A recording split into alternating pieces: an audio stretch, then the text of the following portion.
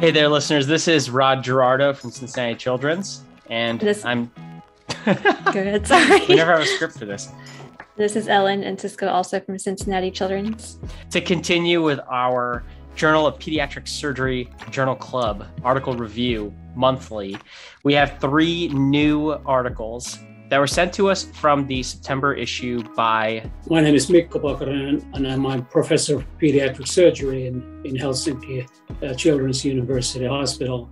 And of course, I'm also the editor for Europe in JPS. Which one should we start with? I don't know. ERAS? That's just the one the PDF that has opened on my computer now. So this one is called Early Enteral Feeding versus Traditional Feeding in Neonatal Congenital Gastrointestinal Malformation Undergoing Intestinal Anastomosis. A randomized multi-center controlled trial of an enhanced recovery after surgery component. It's a mouthful, but if you scroll down under the media player, we linked it. We linked all the articles. So you can go ahead and click on it and you could read along with us. So this one is coming from researchers in China, described in the title, a randomized multi-center controlled trial of neonate who underwent surgery for a gastrointestinal malformation and had an anastomosis, an intestinal anastomosis. They divided 156 into 2 groups. They were randomized to either early enteral feeds or traditional feeding. What was traditional feeding? In this case, that meant that they had an NG tube in place for decompression after surgery until the output was low enough that they could remove the NG tube. Yeah, pretty much like a standard, I feel like, rule of thumb for most surgeons around the world, probably, just to play it safely. So they're comparing these 2 groups, early feeding versus kind of like what, is common practice, I would say. And they found, between the 2 groups, they found that, as one might expect from early enteral feeds in one group, that group had earlier start of feeding, 2 days compared to 6 days for the traditionally fed group. And in all of the other comparisons they made on length of stay, time to full feeds, and postoperative complications, 30-day mortality, 30-day readmissions, all of those other comparisons, there was no significant difference between the 2 groups. Kind of like what you were pointing out there is then there were really no differences between the other outcome measures that they had. Here's Dr. Pekkarinen talking about it. I think it's a very interesting study because it addresses very common issue in everyday practice when they start feeding newborns after intestinal anastomosis. Children are not small adults. And although there is a lot of evidence that early feeding in adult patients after intestinal surgery is beneficial, perhaps not that surprisingly, the authors didn't find any benefit in neonates. So the other take that Todd had that I don't think was directly addressed in the article. In the group that got early feeds, they also did not have a decompressing nasogastric tube. So a summary point there is you don't need nasogastric decompression after an anastomosis. Forget the feeds. Like, that's huge. Like, to say that we don't need NG tubes anymore after an anastomosis is a big deal. And if the 2 groups really had the same, that's an unintended data point that they really weren't looking at. They were looking at feeds versus not. But really what I'm learning from this is we don't need NG tubes. They did feed. I was just looking back. They did feed to the NG tube and they left it to gravity, but if they were feeding, they weren't decompressing. Right. You can't do both. So what that tells me is the tube might have been in place, but they were not decompressing the stomach after the anastomosis, which tells me that it made no difference. So we do not need NG tubes after a baby anastomosis. That's a big practice change. Change of practice or no? Yeah, change of practice. I would stop leaving NG tubes, I think. Was there anything else with this one? I wish we could have talked to them. Yeah. Should we say that? If you're out there.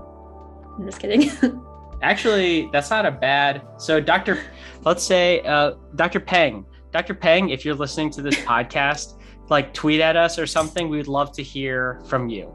Let's move on to the Meckel's one. Okay. All right. So the next one, it's called Clinical Diagnostic Predictive Score for Meckel diverticulum. A 5-year retrospective review out of Utah, all patients less than the age of 18 who presented with hematochezia. And then they found of those patients, which ones had a diagnosis of Meckel diverticulum. And then they wondered, what presenting factors are more predictive of Meckel diverticulum in patients who present with hematochezia. And from those, they created a risk score. babies with the blood in their stool enough to cause a decrease in hemoglobin. Based on my experience, always been sort of a red flag sign in these children, and those children who we want to make sure you rule out Meckel's diverticulum, and this paper just confirms the fact quite nicely. I thought that our boss, Todd, was not going to like this article, but he actually really liked this. So here's what he said. My argument is, why do we need to get a Meckel scan at all? Yeah. So here's how I would use that score. So for me, I would create an algorithm from this and say, okay, if the score is high, I would go straight to laparoscopy, because even with a negative Meckel scan, I'm going to be thinking it's likely a Meckel's diverticulum. So actually, I'm surprised, Todd, because I was going into this thinking you were going to say what you said to us before is, I don't like scoring systems. I don't like predictive. I thought you were going to come in and trash it. Have I said that before? When we talked about appendicitis, you said that you don't use scoring systems. The reason the score helps is because we're all kind of on the fence about one or the other, and this tips the scales. So then this one, change your practice. This would change my practice in that it would help me potentially tip the scale of skipping the Meckel scan in certain subset of patients. So you would go through calculating the score and deciding? I would have you guys calculate the score for me. Okay. As I say. All right, should we do the last one? Let's do the last one. So this one is called A Child Presents with Perianal Symptoms. How often is this Crohn's disease? And this one is out of Cincinnati Children's Hospital, which is where we're coming from. Yeah, which made it easy to get a hold of some of the authors. My name is Jillian Goddard. I am a general surgery resident at Boston Medical Center. I was previously a research resident at Cincinnati Children's. I am Iris Lynn Butel. I'm the Senior Pediatric Surgery Fellow at Cincinnati Children's.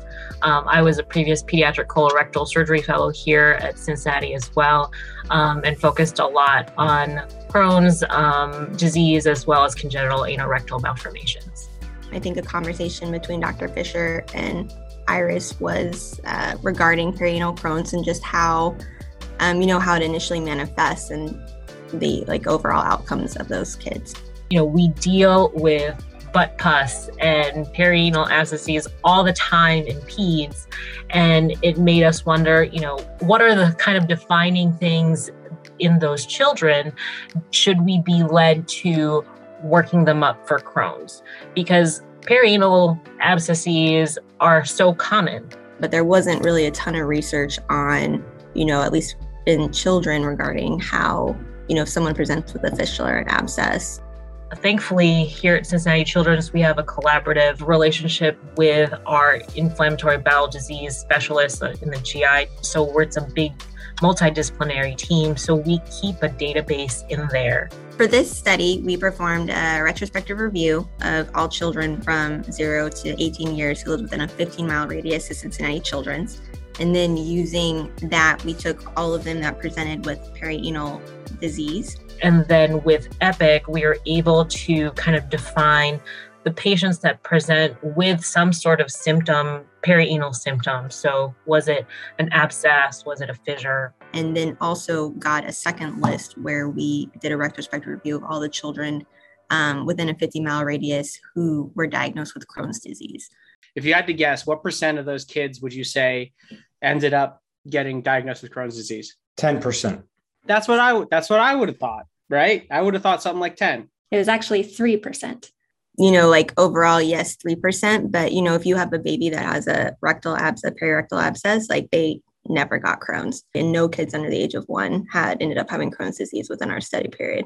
I personally thought that it was going to be higher. You see higher rates of Crohn's disease in the older children. So when you're getting to the adolescent age, over the age of 10 is what we saw. That kind of goes more in line with as these patients get older and they present with the perianal symptoms, then there is a larger incidence of Crohn's. Me too, where I would have expected a little bit higher overall incidence, but on the other hand, there was quite a lot of the patients had fissure, which is very common in children. But it's also because that involves patients who were diagnosed or who had their perianal symptoms dealt with as an outpatient. So they may not have ever seen me or my team. So my conclusion from that is under the age of 10, you do not need to worry about doing a workup for Crohn's disease. And over the age of 10, you should. I always thought that most commonly it presented with GI symptoms, abdominal pain, diarrhea, but actually quite a few kids present with a perirectal abscess. And I remember when I first found that out, I felt like it was way overkill to be sending them to GI for a colonoscopy. But in fact, that's what I've been doing. And surprisingly, we keep finding Crohn's disease. This paper, change your practice or no? Yes. Awesome. So that was the September highlights for potentially practice-changing journal articles out of the Journal of Pediatric Surgery. Super interesting and practical information, I think. If you want to read them, they're all linked below. If you want more articles like this, you can download the Stay Current Pediatric Surgery app, and you can hear Ellen and I talk about more articles. But until next time, I'm Rod Gerardo. And I'm Ellen and Cisco.